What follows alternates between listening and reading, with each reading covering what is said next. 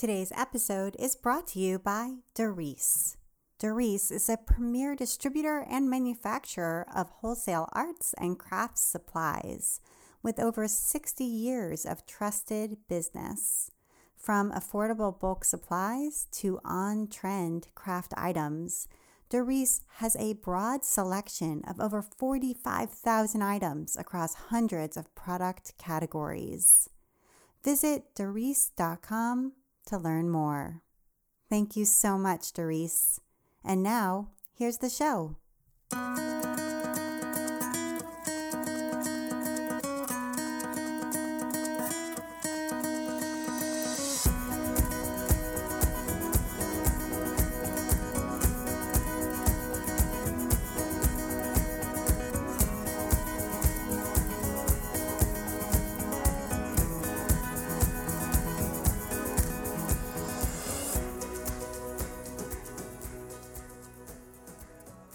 Welcome to episode 158 of the Craft Industry Alliance podcast. I'm Abby Glassenberg. Craft Industry Alliance is a community for craft professionals where you can strengthen your creative business, stay up to date on industry news, and build connections within our supportive trade association. Check it out at craftindustyalliance.org. Today on the show, we are talking about building a fiber business with my guest, Felicia Lowe. Felicia is a designer and entrepreneur born and raised in Vancouver, Canada. Her lifelong passion for knitting, color, and design led her to starting the Sweet Georgia blog in 2004. A year later, Sweet Georgia was founded at her dining room table with nothing more than 3 skeins of sock yarn for sale on Etsy. Since then, Sweet Georgia has become a way of life where work and play are inseparable. In 2017, she published her first book, Dying to Spin and Knit, with Interweave Press, and currently, she's developing the School of Sweet Georgia to offer online fiber arts education to color-obsessed crafters. When she's not playing with yarn or hunting tacos and ramen, she's chasing her 2 young children around with her orange-loving husband. Felicia Lowe, welcome. Thank you so much. Thank you. It's great to have you on the show, and I know we've been talking back and forth because we both kind of run membership-based sites, and it was so great to finally connect with you because I don't know that many people who have a site that's like a membership site.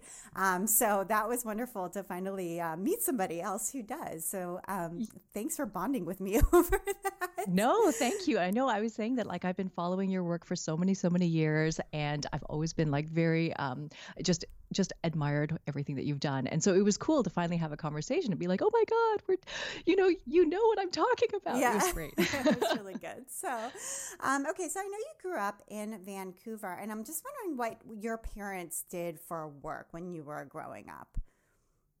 Yeah. So my parents, they immigrated from Taiwan.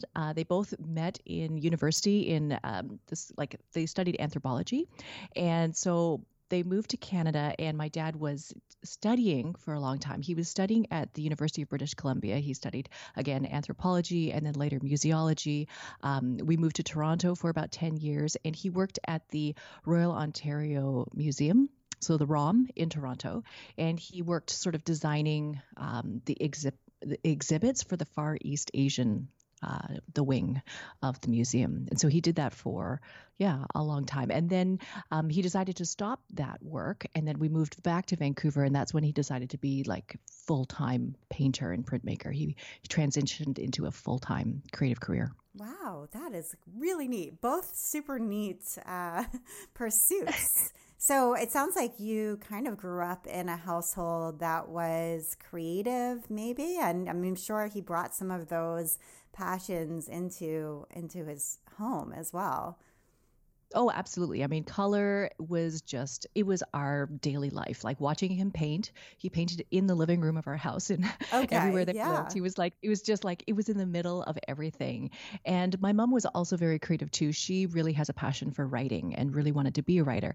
And so that is something that she's always sort of done on the side. And she's expressed that to us as a family. Like she hasn't really published anything, but she just always shared her love of writing with us. And so I knew that both of them were very, very creative from the very beginning. However, like we're Asian, growing up Asian, stereotypical Asian family where, we were not really necessarily encouraged to pursue a lot of that creativity because it's harder. They really wanted us to just, go to school, get good jobs, come out and make like just have like a nice career because it was so much easier than what they had to go through. Right. So there was maybe pressure to have something more stable, more conventional, something Mm, that would have maybe a higher income earning right from the start. yeah, That kind of a job absolutely. was supposed to be your future. Yeah, yeah, Yeah. absolutely. And so that is part of the reason why I was kind of like, I kind of ended up in the School of Pharmacy at the University of British Columbia as well. Like I ended up in pharmaceutical sciences because that was going to be my stable day job. And then I was going to be able to do my crafting and all of my other passions outside of that. And so that was kind of what they were hoping that I would continue with. Yeah, and my understanding is that there's always jobs for pharmacists. I mean, that's what I've been told at least. Like it's a pretty stable career in that like there's a high demand for pharmacists. Yeah, absolutely. I mean, when I graduated, there was a very big demand for pharmacists in sort of more rural areas where there weren't getting very many, like there were just not very many people out there to do that work. And so, yeah, they were getting very good careers just right out of school to start working in a lot of other towns and to eventually move back to the big city. I think that that was kind of everyone's goal.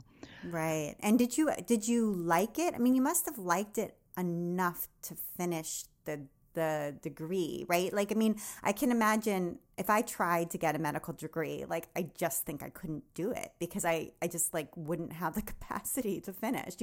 So you must have like had some aptitude for like the sciences and for being able to complete it. Yeah, I mean, I like science. I have a very, I had a really good short-term memory at the time when I was in university, so I could, quickly learn something and quickly test on it, and it was totally fine. So school was like not a big deal, but the thing that was a big deal was the fact that I had got in. I felt compelled, and I felt like it was my obligation to finish. So I finished the degree, even though I wasn't passionate about it, I wasn't like in love with it. There were aspects of it that I noticed, like looking back now, I realize it indicated to me a different path. Like in pharmacy, there's obviously like you're learning a lot about medications and all these kinds of things, but then there's also in community practice, there's the practice of compounding, which is basically to take a whole bunch of medicine and put it together in a cream or an ointment or mix it together or mix it. And that it's kind of like cooking, but they call it compounding. And that was one of my favorite parts of the practice was to like make the compound. So if somebody had a cream they had to make, I'm like, oh, I'll make it. And I would run to the back of the dispensary and I would like mix it up because for me, that was super fun. And I think it kind of indicated to me later on, like that I really need that tactile kind of work. I enjoy that mixing and blending and that kind of work. The other thing that kind of came up for me is that one time we had to work on a group project and it was supposed to be researching something to do with AIDS. And I did none of the research, I did none of the reading, but in my group, I was the one who put together the website to present the information that we had found as a team. And again, that was like really indicative to me of where my passion actually was, like what my interest actually was. I really wanted to do the presentation aspect. I wasn't really that interested in the research aspect. Right. So there you are, mixing compounds together and then creating a website to show how it's done.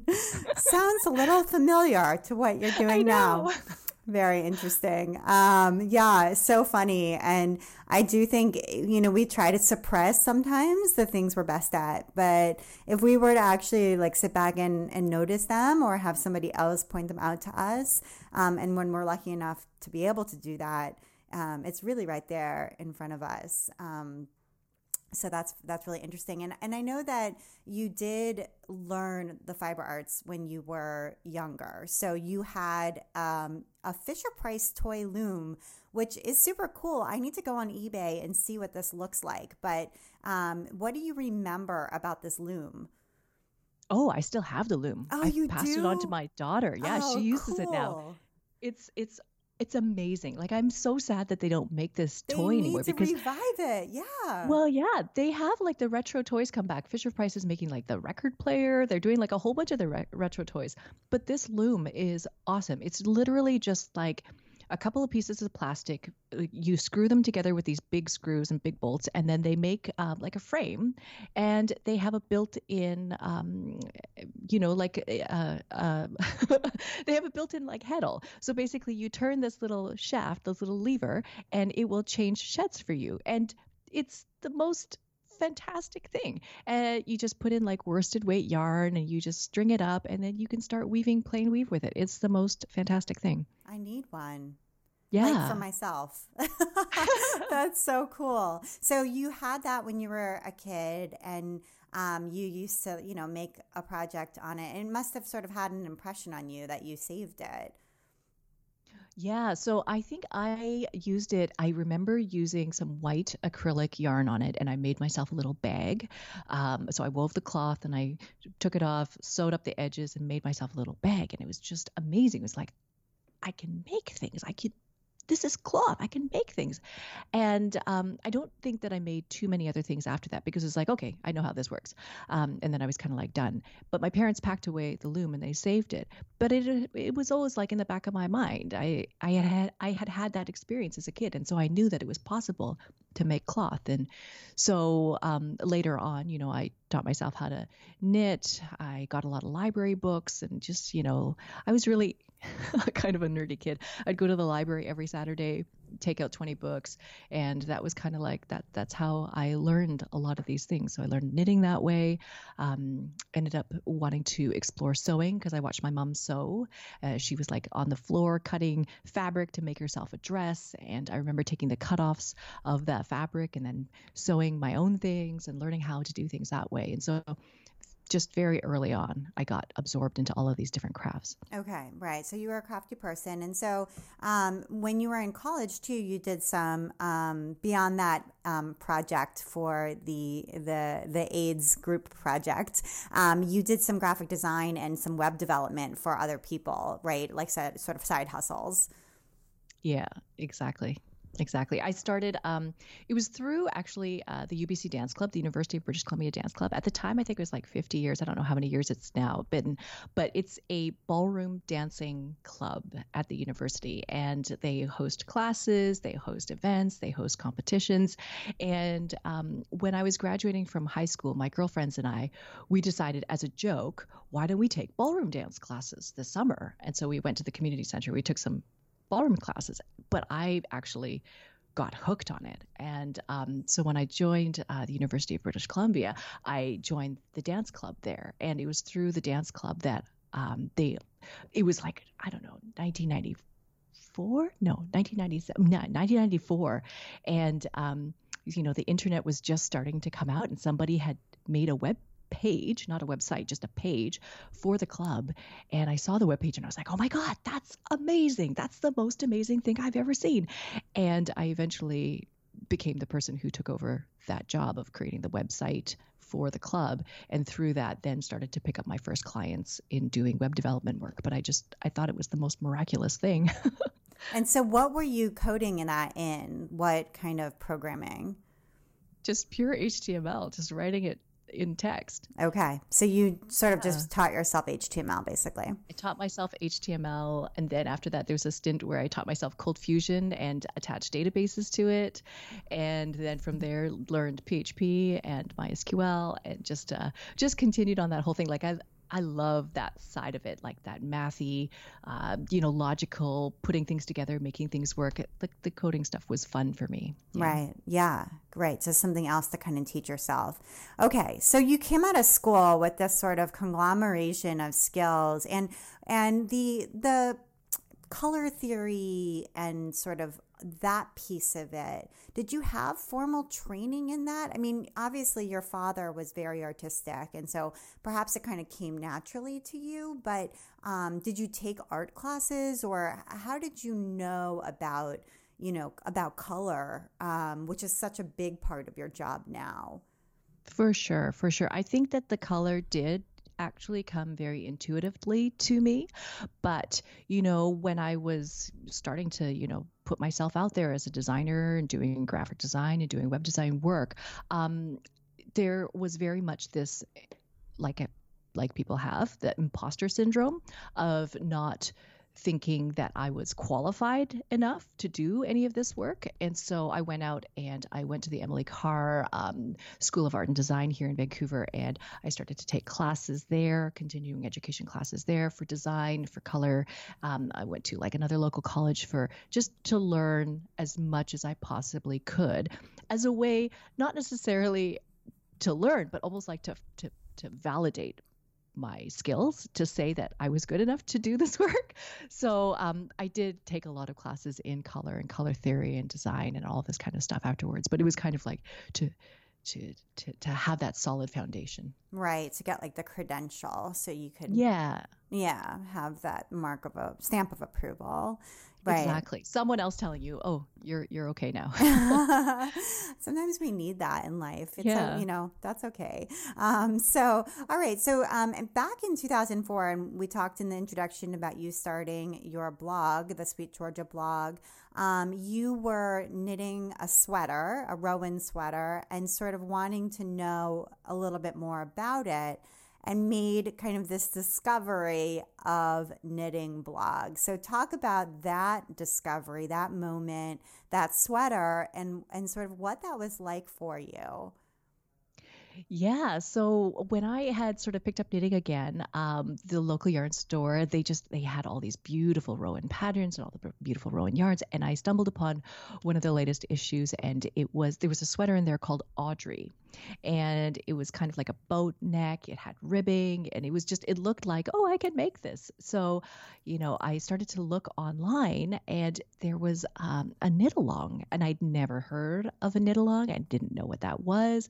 But these women were like self-organizing themselves, and everybody was posting pictures of the sweater that they had made, them wearing the sweater. They posted progress photos. They talked about challenges. They talked about how they did a bind off. It was amazing, and it was just this network of all these web pages, journal entries by people.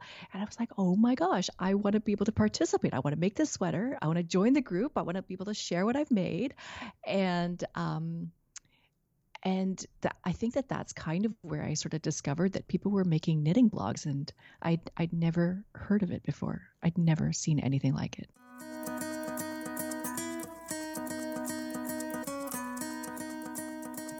I want to take a minute now to talk a little bit about our sponsor, Darice. Darice is a premier wholesaler in the arts and crafts industry with over 60 years of trusted business. With over 45,000 items across hundreds of product categories, they're your one-stop source for supplies for your craft hobby, business, or store. Whether you make items to sell at craft fairs and your Etsy shop, or you teach workshops, or you make craft kits to sell, find all the supplies and products you need for your handcrafted items at Darice. Since its beginnings, Darice has prided itself on being focused on makers and independent business owners. Buying your supplies wholesale direct means more profit for you. Their top categories for makers include craft basics and tools, jewelry making supplies, wood and unfinished surfaces, floral, art supplies, paper crafts, and so much more. Let Doris be both your DIY source and your resource. Their website and blog feature trend reports, small business tools and articles, project ideas, and tutorials and more. To best serve small businesses, Doris offers a low minimum order of just $75, and all orders ship at no additional cost with their Freight Included program. So there's an exclusive offer for Craft Industry Alliance listeners. Just visit Doris.com and use the promo code CIA20, that's CIA20, at checkout for 20% off your order. The offer is valid through December 31st, 2019. So go act now at Doris.com. Thank you so much, Doris. And now back to my conversation with Felicia. Yeah, I remember. So I had a similar beginning story where, there was a woman in Australia who started a challenge where it was like you were to make a softie, like a sewn stuffed animal, like once a month around a theme and then post a picture of it. And that's what you did to participate. And I thought in the beginning, like you had to send it in, like somewhere. I was like, how do you do this, And it was like, no, you just post the picture on Flickr. Like that was it. That was how you did it. But like hundreds and hundreds of people from all over the world were participating. And then I was like, I want to do this, And then how do I do it? How do I get started? And then it was like, how do I take it to the next level? I need a blog, and that was sort of my entry point.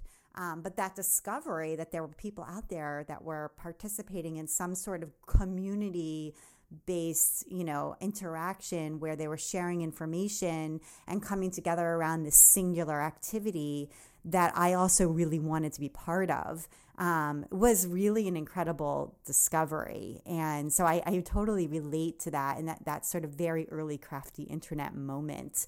It was really exciting. So how did you come up with this name, Sweet Georgia, and what was your blog about when it began? So initially, I started this blog, and it was around this same time that I was very passionate about baking bread, and it was like in the back of my mind, this little idea that it would be so cool to open a bakery and have it be like downtown on Georgia Street in Vancouver. And so I kind of gave the name Sweet Georgia to the blog because I thought I was going to write about baking. But I think I only wrote like one or two posts about bread. And then the rest of it was all about knitting. Amazing. And so then I just continued on with the whole knitting thing. That is an amazing origin story. I had no idea. Okay. So it was really about something really different from what you first thought about when you started. And did you ever consider changing the name, or do you just sort of feel like it came to encompass something else and that's okay? Yeah, it just came to encompass. It was just kind of like my alter ego, I guess, in some ways. And it was just like, well, this is all the things that I'm really excited about. And it doesn't necessarily have to be about Georgia Street. It doesn't necessarily have to be about baking. I finally sort of realized that, bakers have to wake up really, really early in the morning in order to like get the bread going and all that kind of stuff before the bakery opens. And I was like, I don't really think I want to have that kind of a lifestyle. So yeah, I just continued on with the rest of the things that I enjoyed. And I was like, I guess I'll just keep the name. So my blog was almost a food blog, which is so funny because the huge number of the beginning posts were about decorating birthday cakes because that's what I really wanted to learn how to do. I just had a baby and it was like I really want to make her cakes for her first birthday, and I would just bake and decorate cakes. And at a certain point, I was like, I have to stop doing this because we have way too many cakes. Like I would give the babysitter the whole cake, like every time she would come. I was like, here's a cake. It was just like, I can't keep doing this. But it very nearly could have just become that, So it's so interesting. So, okay. So, and I also think it's interesting to think about like how a name becomes abstracted, right? So like you don't have to name your business or your blog, exactly what it's about. It can just have a name that's sort of, it is what it is, and people come to associate it with what it is you do. I know. And this is actually kind of like a tricky thing, right? Because like Sweet Georgia became sort of like my alter ego, like my identity in a lot of ways. And then like when I also had my first babies, like I changed as a person. And the things that I was interested in, things that I was wanting to write about also changed. And that was a real big struggle for me because then at what point people recognize you for the thing that you do and that identity that you created or what they see. But when you change, can they change with you? Can you just change what you write about? Like I don't know. I struggled a long time with that whole concept. Yeah. So how did it change for you? Like what were you doing before babies, and what were you doing in the midst of all of that and afterward? Like what shifted, and tell us a little bit about that time. Oh, I think one of the main things that shifted was that just I had no more time to make things. So before kids, like I was just all in. I was just 7 days a week, just always either making things or working on the business or just I was very involved in every part of my business and every part of Sweet Georgia. And so every photo, every yarn that I spun, I take a photo and all these kinds of things. And then after having kids, just all of that crafty time vanished for me. And then it was a very big struggle to say, well, can I have a crafting blog? Can I have a knitting blog when I don't knit anything anymore? Because like I have carpal tunnel because I'm all swollen and like I'm not making things. Like, can I continue to have this? Is it still me? Does it still represent who I am and what I do? And it took some time to get through that. So what did you do? I mean, did you just take a break and not post anything? Did you post about other things, or how did you get through it? Because clearly you're still here. You've still got a business, which we'll get to what your business looks like now, which is it's thriving. So clearly you made it through. But that is a rough period, and you did have this business before a really big life change, and I think a lot of people really struggle when their lives change, whether it's through an illness or through taking care of somebody in their family for a period of time. I mean, or moving, having a family member deployed. I mean, there's so many things that happen in life, and that's the reality. And then you have to sort of look at what you're doing and say, well, what do I do with it now? Absolutely, absolutely. So I mean, before I had our kids, I had business coaches and I had people who were very, very helpful, and I leaned on them for support because they had kids and they had businesses as well. And so I was asking, well, how do you do this? Like, how do I have a business and have kids at the same time? And they were very much like, you need to set up systems, you need to delegate, you need to create like procedures so that people can follow the things that you've built and created and keep things going the same way. And so I delegated some of that writing to other people on our team. And I'm super, super thankful that they kept the whole thing going by continuing to post, posts about knitting, and we came up with other topics. And so I just started to bring more people in to the blog and the writing side of things.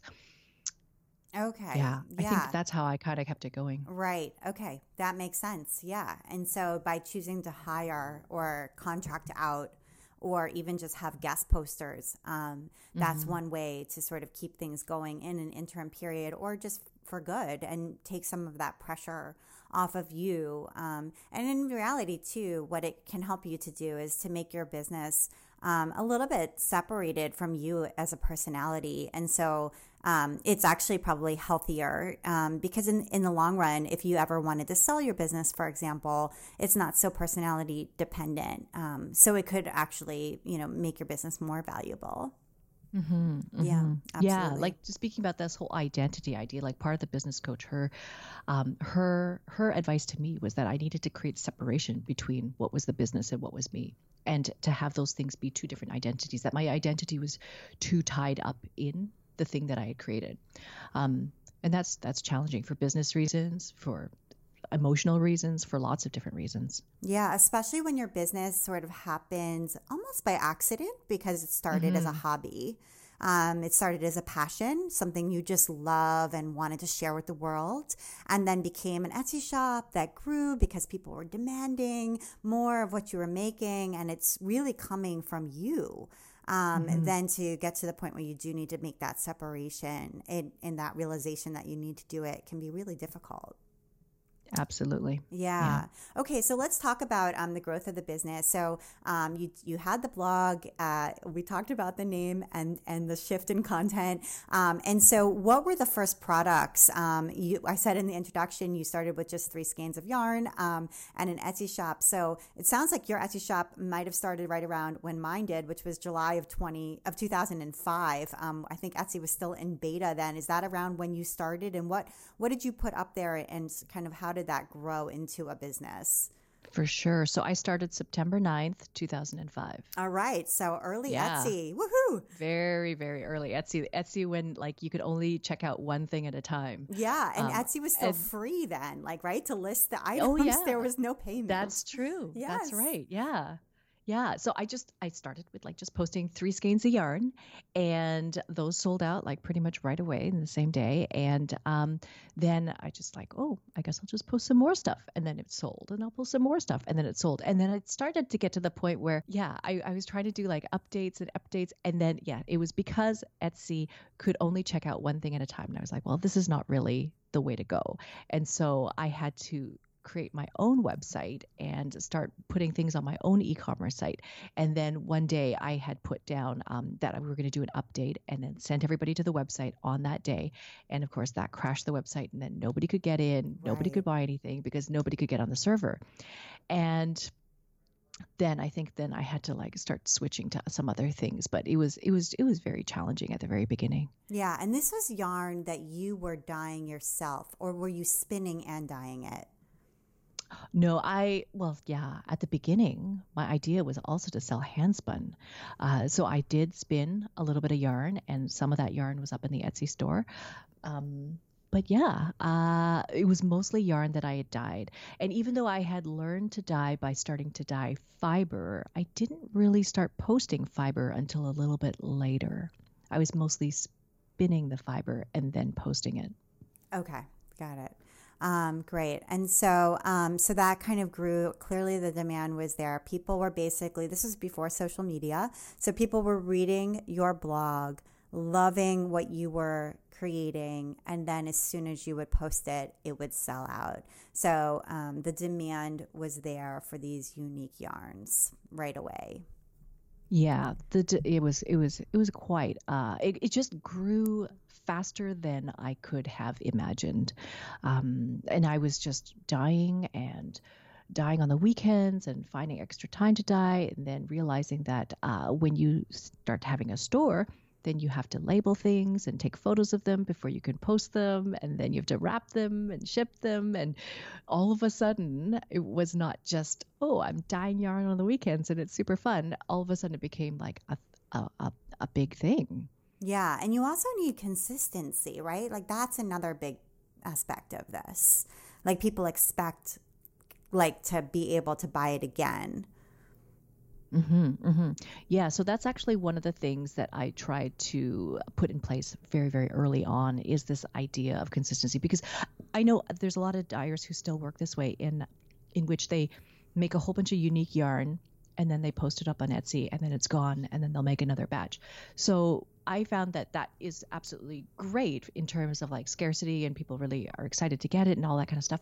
But for a knitter, a user, at the end, when they're working on their project, if they run out of yarn, what are they going to do? If they need to like add another skein and they need the dye knots to match, what are you going to do? And so I wanted to resolve these issues for the people who are using my yarn, and I wanted them to have consistency and reliability in what they were going to be getting. And so I very, very much focused on the idea of creating colorways that were repeatable, that were very, very reliable and consistent from batch to batch. Right. That was one of the big things that I wanted to create from the very beginning. And I know it's kind of like opposite to what people say about creating things that are scarce, things that are very, very uniquely created. But these issues were important for me. I really wanted to resolve them for the knitter.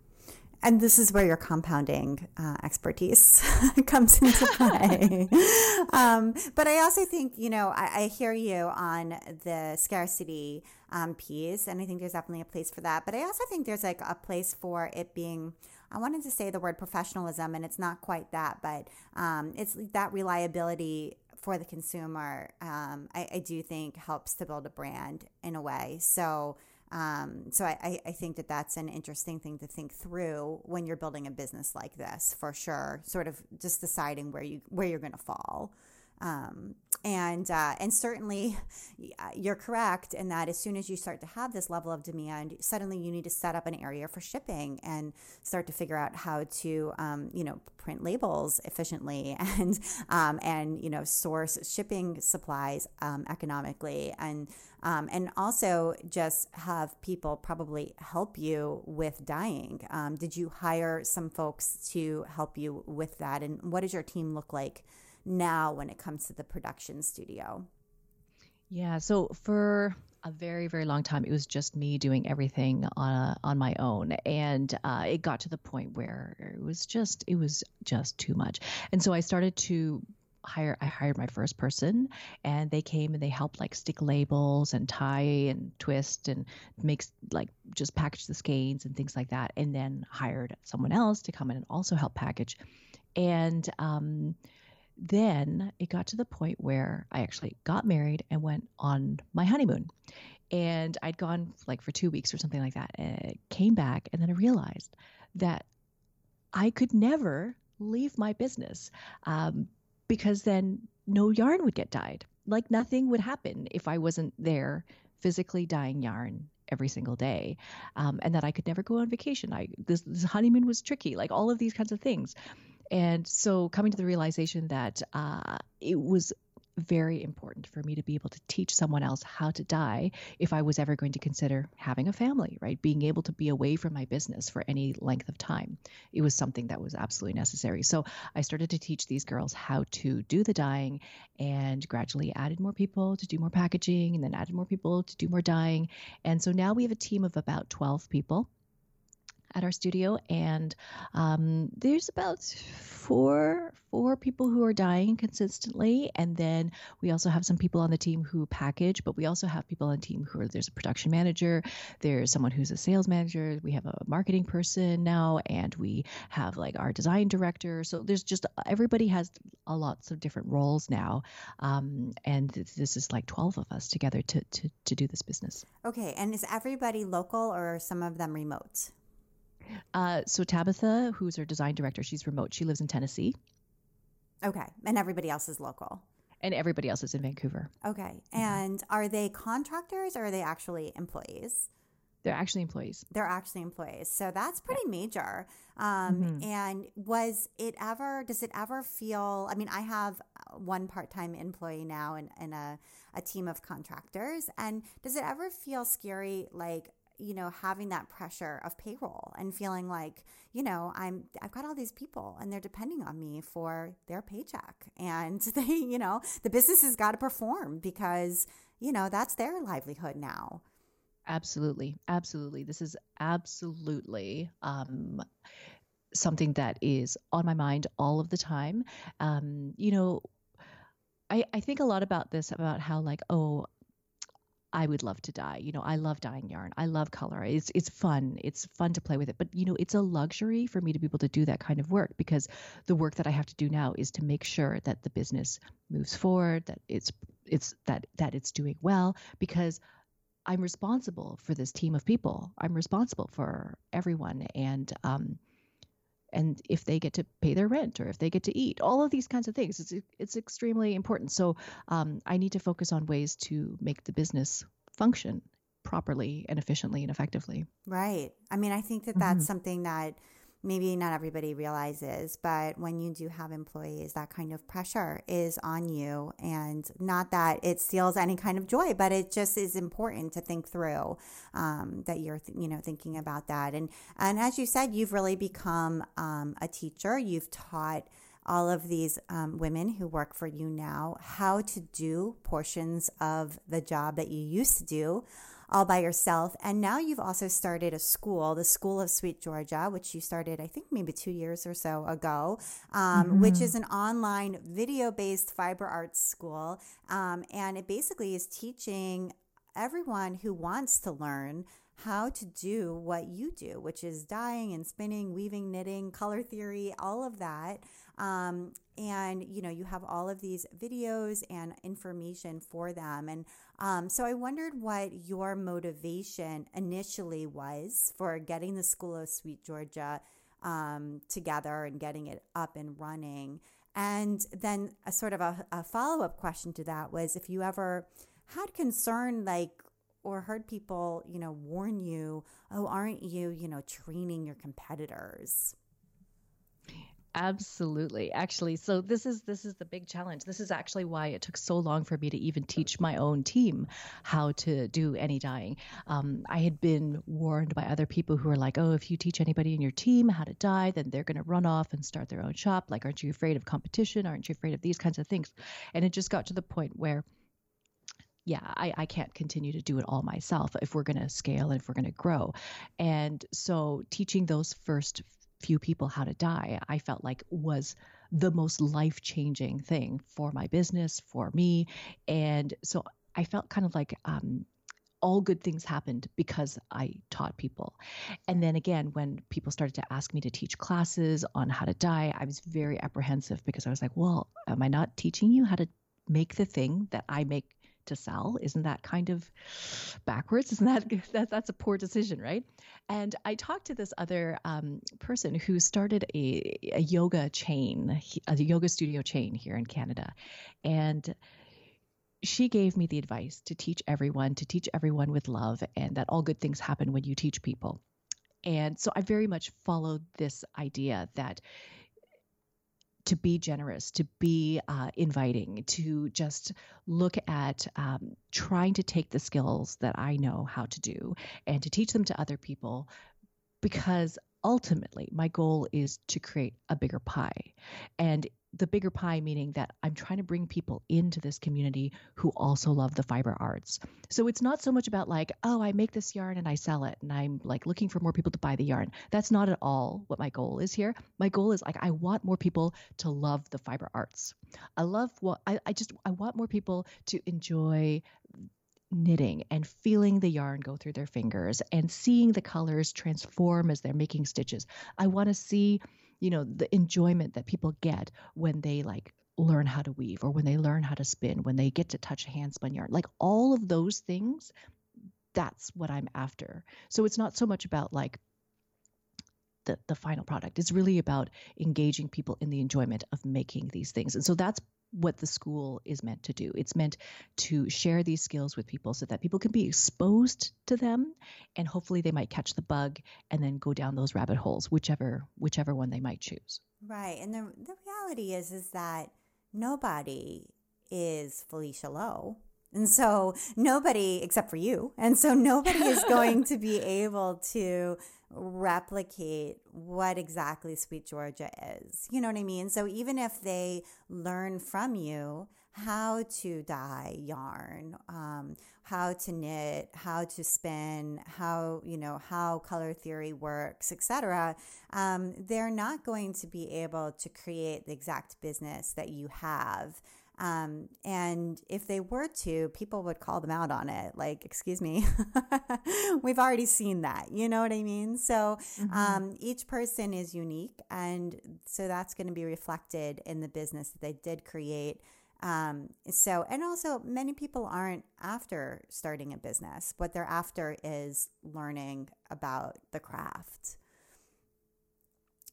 Yeah, absolutely. So not everybody is going to want to dye their own yarn, but people want the ability to enjoy that, or like to enjoy what you can do with that hand dyed yarn afterwards. A lot of the time, I think we create this hand dyed yarn, we create the hand dyed fiber, and then you have this beautiful thing in your hands, and you're like, well, what do I do with it now? Like, what do I make with it? How do I use it and not so-called ruin it?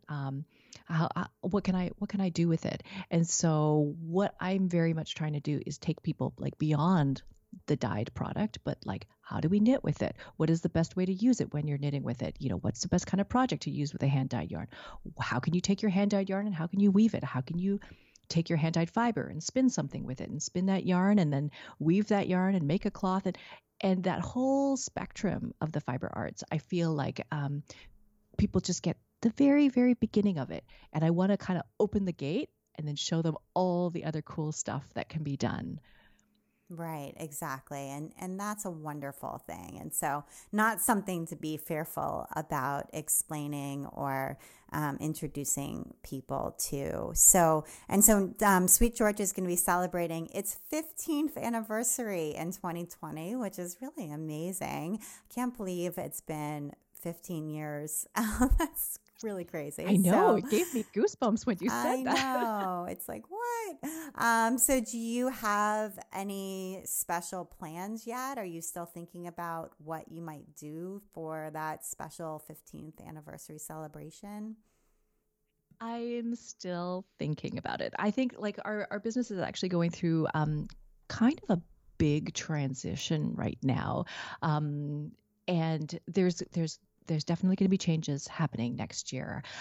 But it's something that I'm definitely still kind of like wrestling with and working through right now.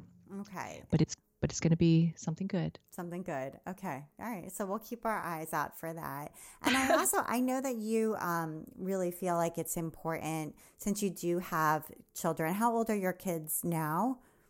Oh, my oldest is 6 and the youngest is 3.5. Okay. So you still have young kids at home now. And I know that it's important to you to create a family-friendly work environment for your employees, for your team who are at the dye studio and who are, creating the product. So I'm wondering, sort of how you do that and what that actually looks like day to day in your company. Yeah. So, I mean, people are able to flex to their schedules and what they need. So, like, 2 of the people on our team are actually husband and wife, and they also have young kids. And so they had kids just a little bit before we did. And when they needed to go on mat leave, like one of them would cover for the others. They would also have like different times, different shifts. Like one would start earlier and then could go pick up the kids after school. And then the other one would start later, take the kids to school, start later, stay later, just like everybody is able to bend and flex their schedule to what they need. Same as, Tabitha working in Tennessee. She works the hours that she needs to work. And ultimately, at the end of the day, I don't need to watch the clock and I don't want to watch anybody's clock. I want to make sure that the things that we said we were going to get done, that we do them. And if those things happen, then I'm not concerned. Right. Okay. Yeah, I think that that's a nice thing to sort of convey for people to think through. And I also know you have exhibited at H&H, is that right? In Cologne, Germany. And I'm sort of fascinated by that show. I'm hoping to go at some point. And I'm just wondering if you can say a few words about what it was like and how maybe it differed from something like TNNA. Yeah, so we've been going to TNNA for many years. I can't remember how many years, but we've been going to a lot of those shows in the States. And then 4 years ago, we started going to H&H. And I'd been told about H&H like for a long time. They're like, oh, you need to go to this show. So H&H is bigger than TNNA in terms of floor size. And it covers a much broader spectrum of crafts. So when I go to H&H, you see like Bernina, the sewing machine manufacturer, has a ginormous booth. Like Pfaff will have a booth. So sewing machine manufacturers are there. Fabric designers are there. Fabric manufacturers are there. What else? Like a lot of people obviously like tons and tons of yarn is also there. But yeah, a lot more of the other parts of crafts, like not just the needle arts that we focus on for TNNA. I think at TNNA, it's mostly yarn and needle tools. And then of course, needlepoint and stuff like that. I don't see a lot of needlepoint at H&H. Maybe they're at a different show, but the H&H seems to cover like the bigger sewing machine manufacturers and things like that. Okay. And is the vibe different or the kind of quality of display? Oh, the quality of display is very, very high. Like we are positioned next to the Gutermann booth, and Gutermann is like the sewing machine, I mean, sewing thread company, and they've been around for, I don't know, like 175 years or something like that. And their booth is like they build a full-on restaurant inside their booth every year. So they build it's a giant construction where you walk into the thing and it looks like a store, and it has all of their thread is all displayed. It's just like a retail store. And then you go to the back of the store and there's a restaurant where people are sitting down and they're having meals, they're having breakfast, they're having coffee, they're having wine, and they conduct their business at the restaurant while they're having coffee. And I feel like very much like that is how TNA has differed from H&H. TNA's more like you walk up and you see everybody's booths, and you're kind of doing business right there within your booth. But at H&H, it seems like it's more done over coffee, over drinks, and it's very much about the relationship building over a long period of time. So we were told not to expect very much unless you go to H&H for at least 3 years.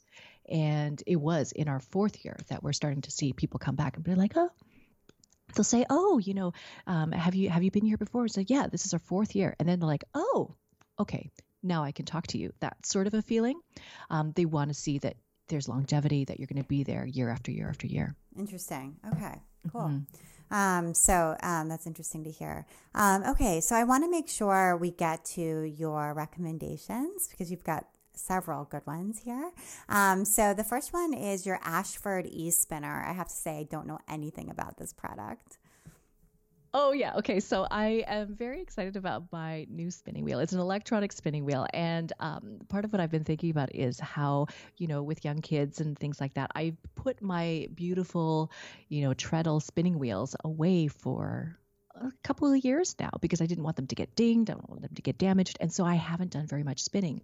And just a few weeks ago, I got this electronic spinner that I put on an IKEA rolling cart, and I wheel it around to all the rooms on the ground floor with me. And then I just spin wherever I need to be. Like if I'm cooking dinner, I'll just wheel it into the kitchen and I can spin a little bit while I'm waiting. It's been life-changing for me because I feel like I get to do these my crafts, the things that I love to do, and I get to fit them into these tiny little micro moments of my life where I'm just standing around for like a few minutes. Oh, that is the best. Yeah. I'm a big fan of fitting in things into micro moments. My life is full of micro moments and has been right? Since my kids were born 15 years ago. So yeah, that sounds good. Okay. And you've also been reading a book called Creative Calling by Chase Jarvis, and he's the founder of Creative Live. And I have a class on Creative Live, although when I was out in San Francisco filming it, I have to say I didn't get to meet him, but he's since left Creative Live and now he's written this book called Creative Calling. I haven't read it. What is it about?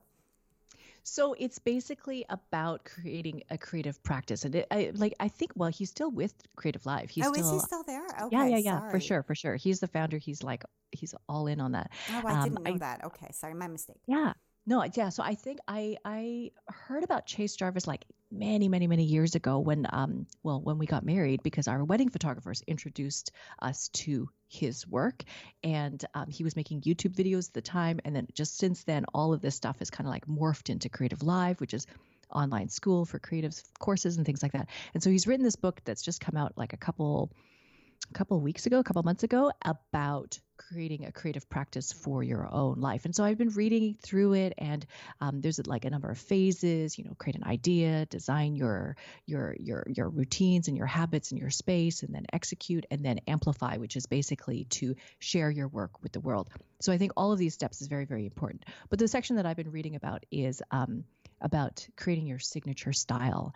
And like we were saying, that nobody can be me, or everyone is very individual. Everybody's got their own thing.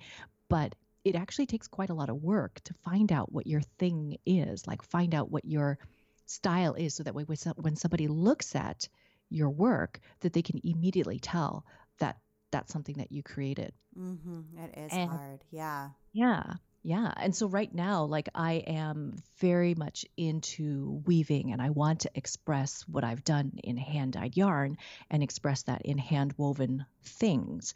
And my challenge right now is trying to consolidate my ideas and clarify and focus so that I'm not making 100 random hand-woven things, but that I start to hone in on one thing that I really, really like and to try to create a signature style around a hand-woven product.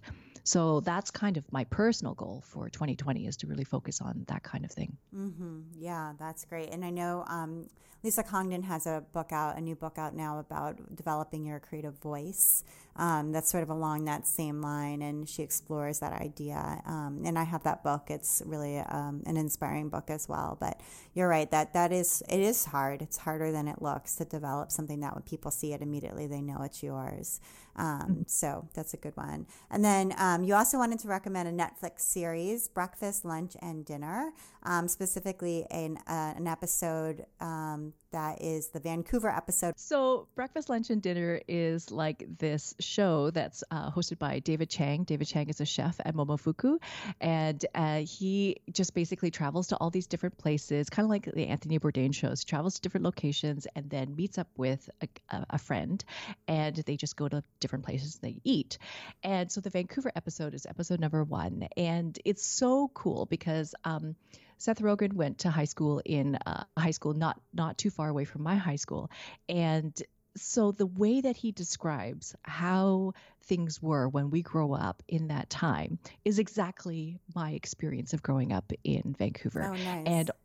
And he really actually represents Vancouver really, really, really well in this episode, and takes him to all these fabulous places, takes him all the hole-in-the-wall places to have snacks and donuts and dim sum and all these kinds of things. It was a great episode. But at the very, very end, they're sitting in the barbecue place that's in Richmond, which is where we live, and they're having this conversation about what their best work is. And Seth Rogen is talking about like how he does all this stuff. He runs a charity and he produces his thing and he has like a production studio. But the thing that he does the best, he says, is to do writing. So he just wishes that he could spend more time writing. Like the writing is the best thing that he does, but he spends the least amount of time doing that thing. And then David Chang, who's the chef, also like runs these restaurants, writes books, has a podcast, like does all this stuff. And he said that the very best thing that he does is working with food, but he has to do all this other stuff. He's got all these other obligations and all these other responsibilities. And so he spends all of his time doing other stuff, not the food stuff. And so both of them, these two creative people, are sitting there talking about how they just wish they could spend more time doing the thing that they love to do. And I was like tearing up while listening to this, because I was like, I'm not alone. Yeah. That's exactly what I feel. Like, that's exactly what I feel all the time. Like, I think for all of us, we all just want to find more time to spend that time doing the things that we love to do. Yeah. And then the more successful you are because of that thing, it seems like the less amount of time you actually have to do it. So it's hard. Well, Felicia, thank you so much for taking the time to be on the Craft Industry Alliance podcast. I really enjoyed talking with you. Thank you so much. This was really wonderful. I appreciate your time too. Today's episode was brought to you by Doris, a premier distributor and manufacturer of wholesale arts and craft supplies. With over 45,000 items across hundreds of product categories. Doris is offering an exclusive promotion for Craft Industry Alliance listeners. Visit Doris.com and use the promo code CIA20, that's CIA20, at checkout for 20% off your order. The offer is valid through December 31st, 2019. Thank you so much, Doris. And you've been listening to the Craft Industry Alliance podcast. I'm Abby Glassenberg. Craft Industry Alliance is a community for craft professionals. And when you become a member of Craft Industry Alliance, you get in-depth coverage of craft industry news, the opportunity to connect with fellow professionals for advice and support, and access to an educational library filled with ideas, tools, and resources to help you as you build your business. Join us at craftindustryalliance.org. Thank you so much, and I'll see you next time.